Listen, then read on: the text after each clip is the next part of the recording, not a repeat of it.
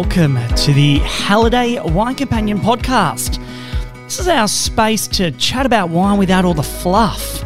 From how to taste and describe it to how to pair it to that dinner party you're hosting next weekend. We'll be chatting to industry professionals from across the country, tackling all things wine from a palatable perspective. I'm Tom Carr, your host, and I'm part of the team here at Halliday. And this is By the Glass.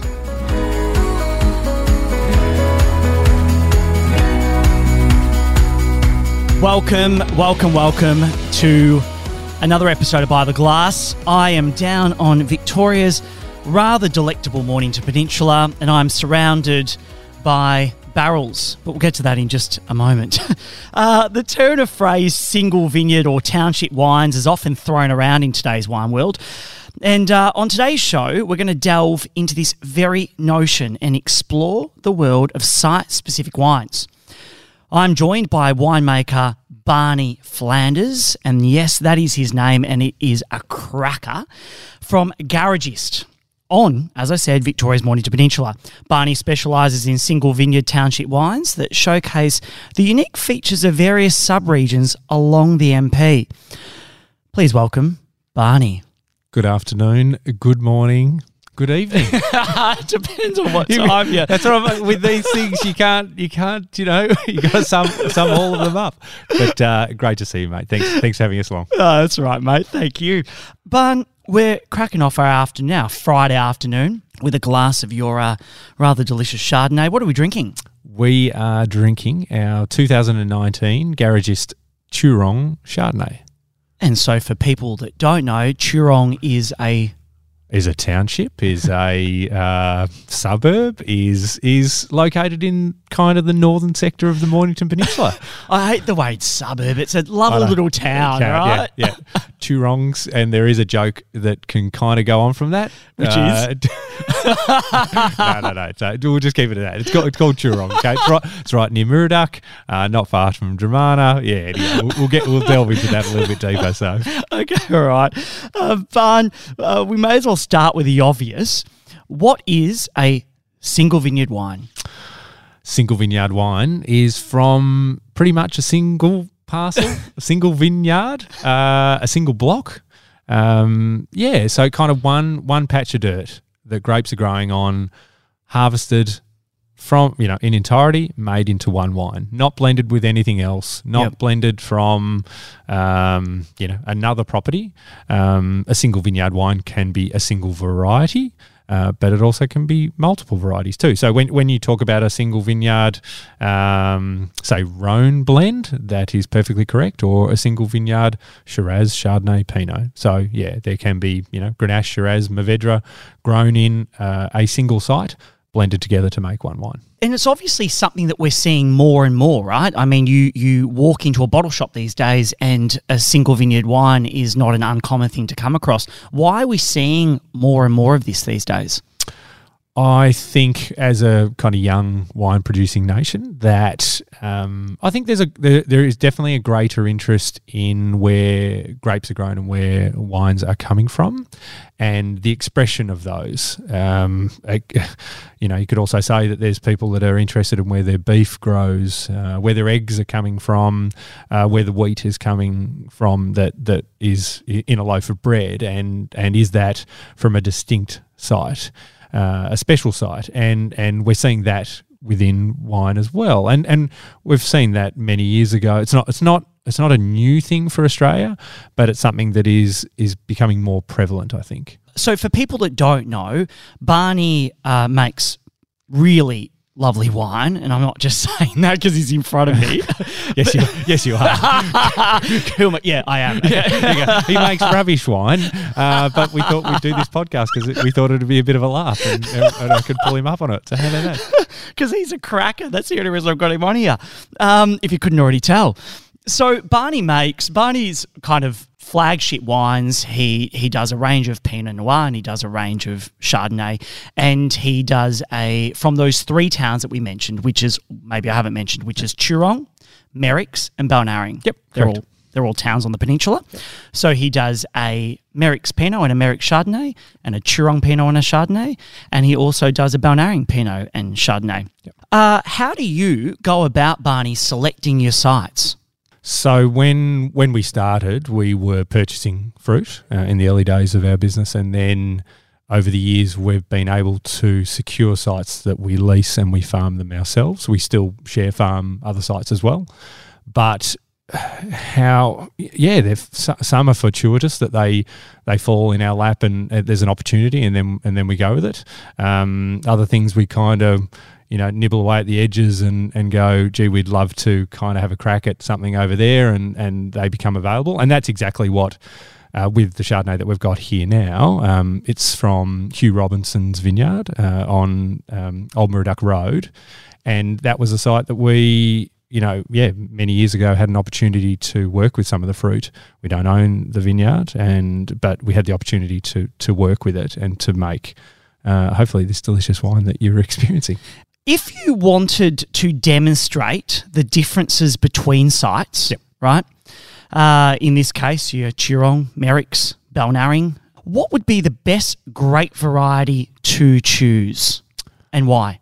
I think we've got to go back to probably what we see as the grape varieties that suit the Mornington Peninsula the best. And for us, we see Chardonnay, we see Pinot Noir, and we see Pinot Gris. We try. There's so many variables in wine that you can kind of go, oh wow, if I tweak that, if I do that, if I change that.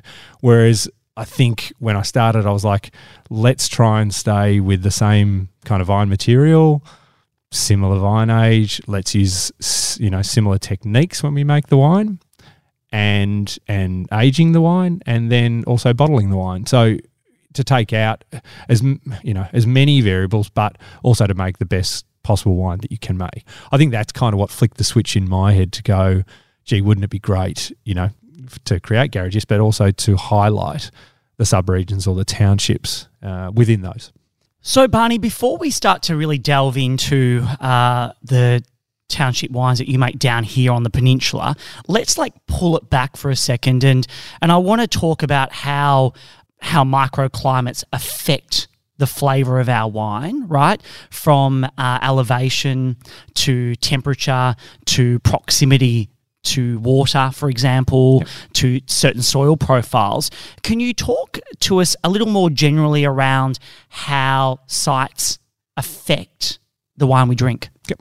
Yeah, we are a peninsula in Mornington, so we're surrounded by 3 bodies of water, and the way weather patterns kind of relate to those bodies of water will have a great influence to the sites, the soil types of where they are. So in Turon and Murdoch, the soils are kind of sand over clay, and they're the lowest kind of elevation. And then as we transition through Balnarring into Merrick's, we move into brown and red soils, and we've come up, maybe 100 metres in elevation.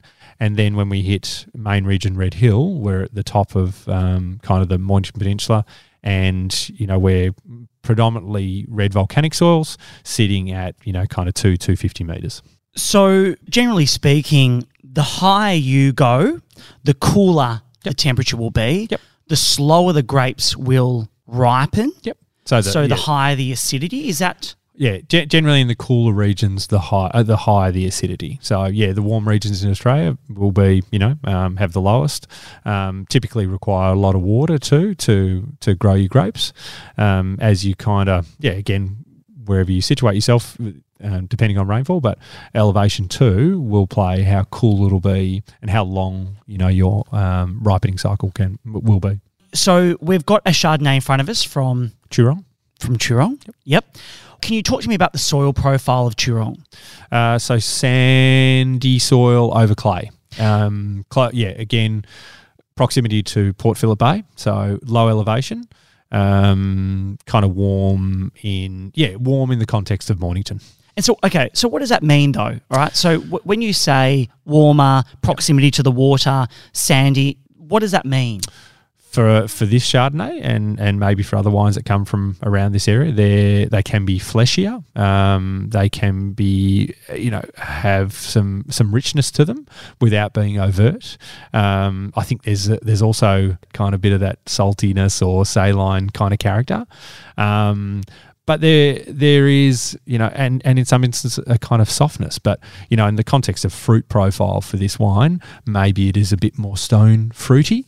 And is that because it ripens, because it's a warmer climate, it ripens a little earlier? So is that why we're getting more sort of stone fruits on the palate? Can do.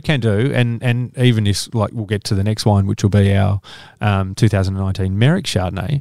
Now, that is a little bit cooler. It's a little bit more elevated. It has slightly higher acidity because it is cooler, and it is probably a bit more citrus in its fruit profile. And yeah, again, is it maybe a bit more delicate? Does it have a bit more fineness to it? Maybe, but again, as I said, there's so many variables within wine. You can pick warm sites early, you can pick cool sites late. So you can't generalize, across a lot of things. You got to look at where they are, and again work to their kind of strong suit. And with the soil profile of Turon, you said it's sandy. Yep.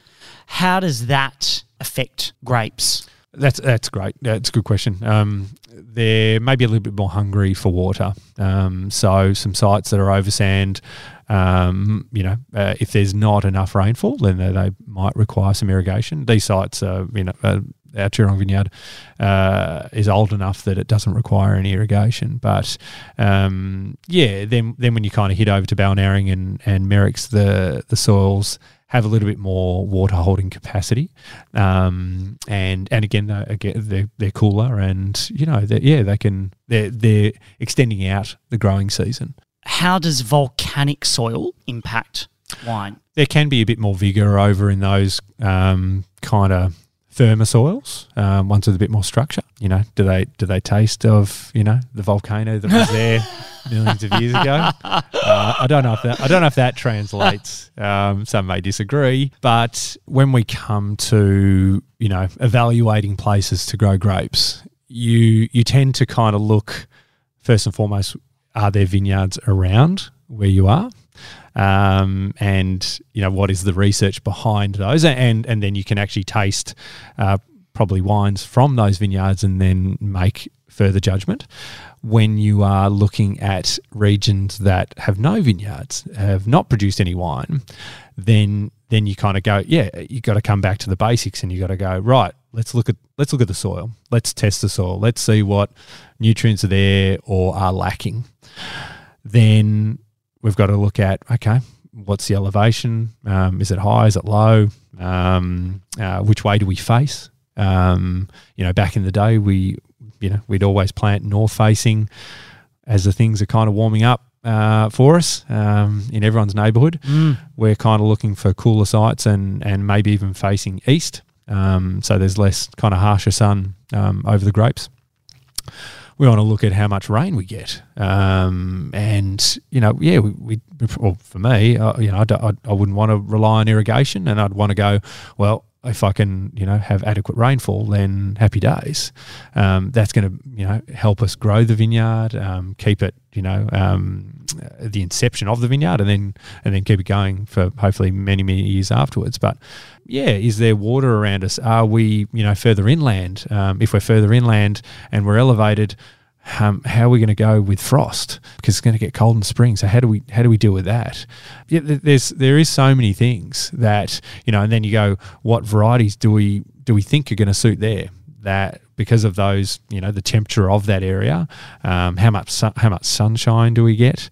What varieties do we want to put? Then what clones of those varieties, and then what wine do we want to make? And further down the line is, what do people want to drink? Yeah, of course. Well, that's probably the biggest consideration that you as a winemaker would have to make, right? Yeah. What's trending?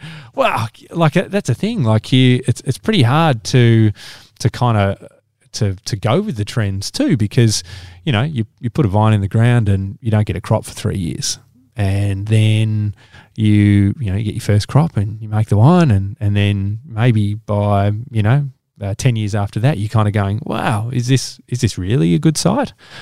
And then if the fashion's changed, you got to roll that again, or do you pull it out? Do you replant? It's not an easy ship to turn around. Yeah. If the worm turns. Actually, that's a really interesting point you raise, Barney. Like, do you have to you can't even really forecast trends, right? I mean, you just have to go with your gut instinct and go, look, Chardonnay and Pinot, say on the peninsula, thrive. I'm going to go with them. And maybe if trends shift, I'll just have to evolve my winemaking style and deliver those wines differently to people. Exactly. I think early days of the peninsula, there was Cabernet planted because, and the Cabernet family, Merlot, Cabernet Franc, to see that, are we going to be similar to Bordeaux? But we're going to plant, Burgundy variety. So we're going to plant Chardonnay and Pinot Noir.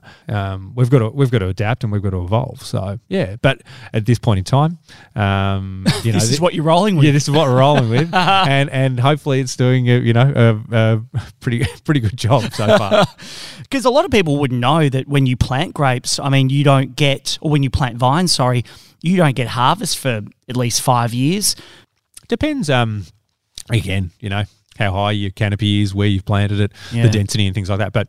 Typically, you put the vines in the ground, they'd grow up a little bit in that growing season. You cut them straight back down to 2 buds. They'd grow back up again. You might get them onto the wire. There'd be no fruit. Then the next year there might be some fruit, but you probably would cut it all off to enable the roots to kind of push down a bit further and the vine to get stronger. So, probably year 4 you might take some crop off it. Yeah. And then, down the track you might go, okay, how do I evaluate this and how good or bad is it? Oh, he's about to crack the bottle. and should it kind of go pop? What a sweet sound on a Friday. So, Barney, Pinot Noir obviously is a variety we showcase via those 3 townships, Merricks, Turon and Balnarring. How are each of these sites affected by microclimate, positioning and soil when it comes to Pinot Noir? The warmer sites have typically lower acidity. The cooler sites have higher acidity. The middle ones kind of sit somewhere in between. So there can be darker fruits in the warmer sites, and there can be kind of more red fruits from the cooler sites. That's generalising a little bit, but for what kind of translates for our wines and our sites, that's one thing that we notice year to year. Because I was actually wondering, Barney, when I was chatting with a mate about your wine the other day, do you employ, right, so you obviously get your Pinot Noir grapes from Balnarring, you get your Pinot Noir grapes from Merricks, and you get your Pinot Noir grapes from Turon, and obviously the elevations and the soil profiles are different between those 3 sites, but do you employ the same winemaking technique across each of those 3 wines? Early days when I wanted to kind of highlight the single site and township wines, I tried to pare back as many variables as possible, but still keeping in mind that we want to make delicious wine and the best possible wine that we can make. And so I went, okay, let's choose. Luckily the vines were about the same age, so the vineyards were planted at the same time. We chose a clone that was across, say, the 3 sites. So MV6 is the Pinot clone that we predominantly work with. And then techniques within the winery, I tried to keep pretty close to the same. It's very hard to kind of keep a ferment at exactly the same temperature over its duration and tank to tank, but try and keep that as close as possible. But so we would kind of work them the same. We'd keep them on skins for about the same amount of time. Then we would age them in barrels similarly and then bottle them in a similar fashion. Because I feel like in order to make and I might be totally wrong, but in order to make true township wines, and in this case, you're expressing Pinot Noir in the same vintage from 3 different sites on the peninsula to really showcase the microclimates of each of those regions, you kind of have to make them the same, right? Yes and no. Ultimately, you want to make the best possible thing you can. So you're not going to sacrifice something from a site, if you know, for example, like you might go, I want to include whole bunches within our Pinot Noir, which is more Pinot Noir being produced in Australia with that included. Now, you might know a site that is quite cool, might be up in Main Ridge and Red Hill, and you go, well, if I employ the same amount of whole bunch in that wine, might be 50%, it's going to be far too dominating from that site than from my other site that it might be warmer and can handle it. So that's where you have to weigh up, still going, I want them to be true to the township, but also true to be the best possible wine they can be. Yeah, you obviously have to adjust your wine-making techniques depending on... Yeah, and you work that out over time. Like intuitively you gather that over the years, and also too you might look at other wines in the area and kind of go, okay, I think that can work, and again too, you've got to work with the season. So the season will dictate.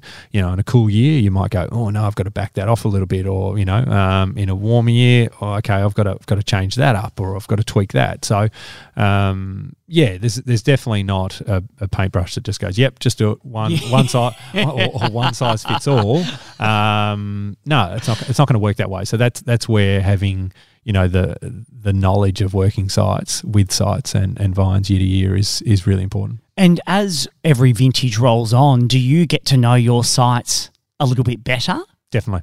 You get to kind of, I used to marvel at hearing, maybe older winemakers in Europe kind of talk about seasons and so concisely, like to go, oh yeah, I remember in 1997 and it did this, or 1982 and it did this, and they could always remember stuff, and I was kind of like, oh, maybe I'll get to that point at some time, and I'll go, oh yeah, I remember 2007, and you do with age, and you kind of go, yeah, the seasons kind of, there's certain ones that you kind of flick a bit of a switch in your head, and you go, yes, I do remember that for that reason. You won't remember, how many mils of rain you had in September or December, or you might, but not for me. But you kind of go, yes, I remember the cool nature of that season, or I remember the warm nature. I remember we had this big storm in February. There'll be certain things that trigger, but and that's, again, you want that to have a relationship to the wine. As you just said about single site wines, I want them to reflect the site, but also the season. And Barney, in your experience, how has climate change affected the regions and the sites that you source grapes from? Again, I'm young into wine. It's been 20 years of making wine, so there's heaps of people that probably have a greater data bank of seasons than I do, but for making wine in Mornington since 2003. Back in 2003, we were picking later, like we would start the harvest later, and we would finish later. So in the context of that, we're picking, start of March into March and picking well into the end of April. And that's what had happened in the decade earlier, from that. As we have gotten warmer, we are picking, more commonly in February. The warmer sites will probably pick at the start of February and keep going. And then even the cooler sites are coming earlier too. So it's like the season has shifted, say a month earlier from start to finish. Barney, you are hands-on across the entire winemaking process. You're a viticulturalist, you're a winemaker. What are the benefits of being hands-on across that entire process? I don't think you can have, you don't think about one without the other. And, was I drawn into this field because I wanted to make wine? Yeah, probably. But am I more drawn now to farming? That's correct. Now, the harder I work, or anyone works in the vineyard, and you give yourself the best opportunity to grow the best fruit that you can, it makes everything downstream so much easier. If I have the best Pinot Noir fruit, the best Chardonnay fruit that I've grown or helped grow, and I get it into the winery, there's not a lot you kind of have to stuff around to make that into delicious wine.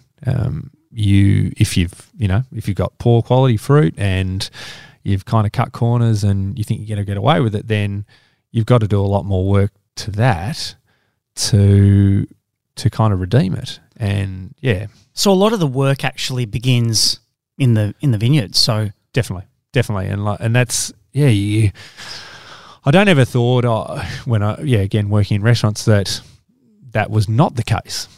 I think once you get into it though, you kind of go, oh, wait a second. Yeah, agriculture is it's hard work. You can do everything within your power to grow whatever field you're in, whatever crop you're growing, to the best of your ability. But something can go wrong that is totally out of your control. So too much rain or hailstorm or, bushfire or too much wind or too much sun. You've got no control over that. And you've worked your ass off to do everything right. And they're the things we've just got to roll with. And, some years will be better than others. There's no doubting that. But we will give ourselves the best opportunity in every year to do that. Like we won't cut corners. We'll work our asses off. Whatever happens. But the best possible fruit that you can grow will give you the opportunity to make the best possible wine. So, Barney, if you're going to do a single vineyard tasting at home, how would you go about it? I would go to a great wine retailer and I would have a conversation with them. And I would say, yeah, this is what we want to do. We want to look at, be it Chardonnay, and we want to look at it from a single site, and we want to see that from multiple people. And there might be a vineyard out in the Yarra Valley that sells fruit, grows fruit for a number of different people, and there might be 3, 4, 5 different winemakers, and you can line them up. You can line up the same year from the same vineyard, 3, 4, 5 different winemakers, and have a look and see how different that looks or how similarly it looks. Can you see the thumbprint of the vineyard over, whoever made the wine? You could also go, well, a winery, maybe it's us, that focuses on township wines, and you want to line up, Merrick's versus Balnarring, Turong versus Merrick's from the same year, which is exactly what we've done today, and go, do they look different? If the winemaking has been similar, but there is a great difference in the character of the wine, is that the site? And it probably is. So you could really play around with it. I mean, you could get Pinot Noir from Turong and pick 3 different years. Definitely. Yeah. And then you're right. You can exactly like that. You can flip it around. You can look at Merrick's over 3, similar vintages or very different vintages and go, okay, do I still see the site within that? Yeah, it's a good call. Barney, I want to thank you for joining us on By the Glass today and providing some really great insight into the whole world of single vineyard wines. Thank you for having me. Oh, is that all you can say? Mate, it has been an absolute pleasure to have you in the cellar here. This cellar recording is A1. It's been an absolute blast, mate. And I just hope that, some people listen to it and have a glass of wine. And that's all I can say is just get a glass of wine and just enjoy it. And enjoy your Friday. Thanks so much, Barney, for joining us. This was another episode of By the Glass. Have a fabulous weekend.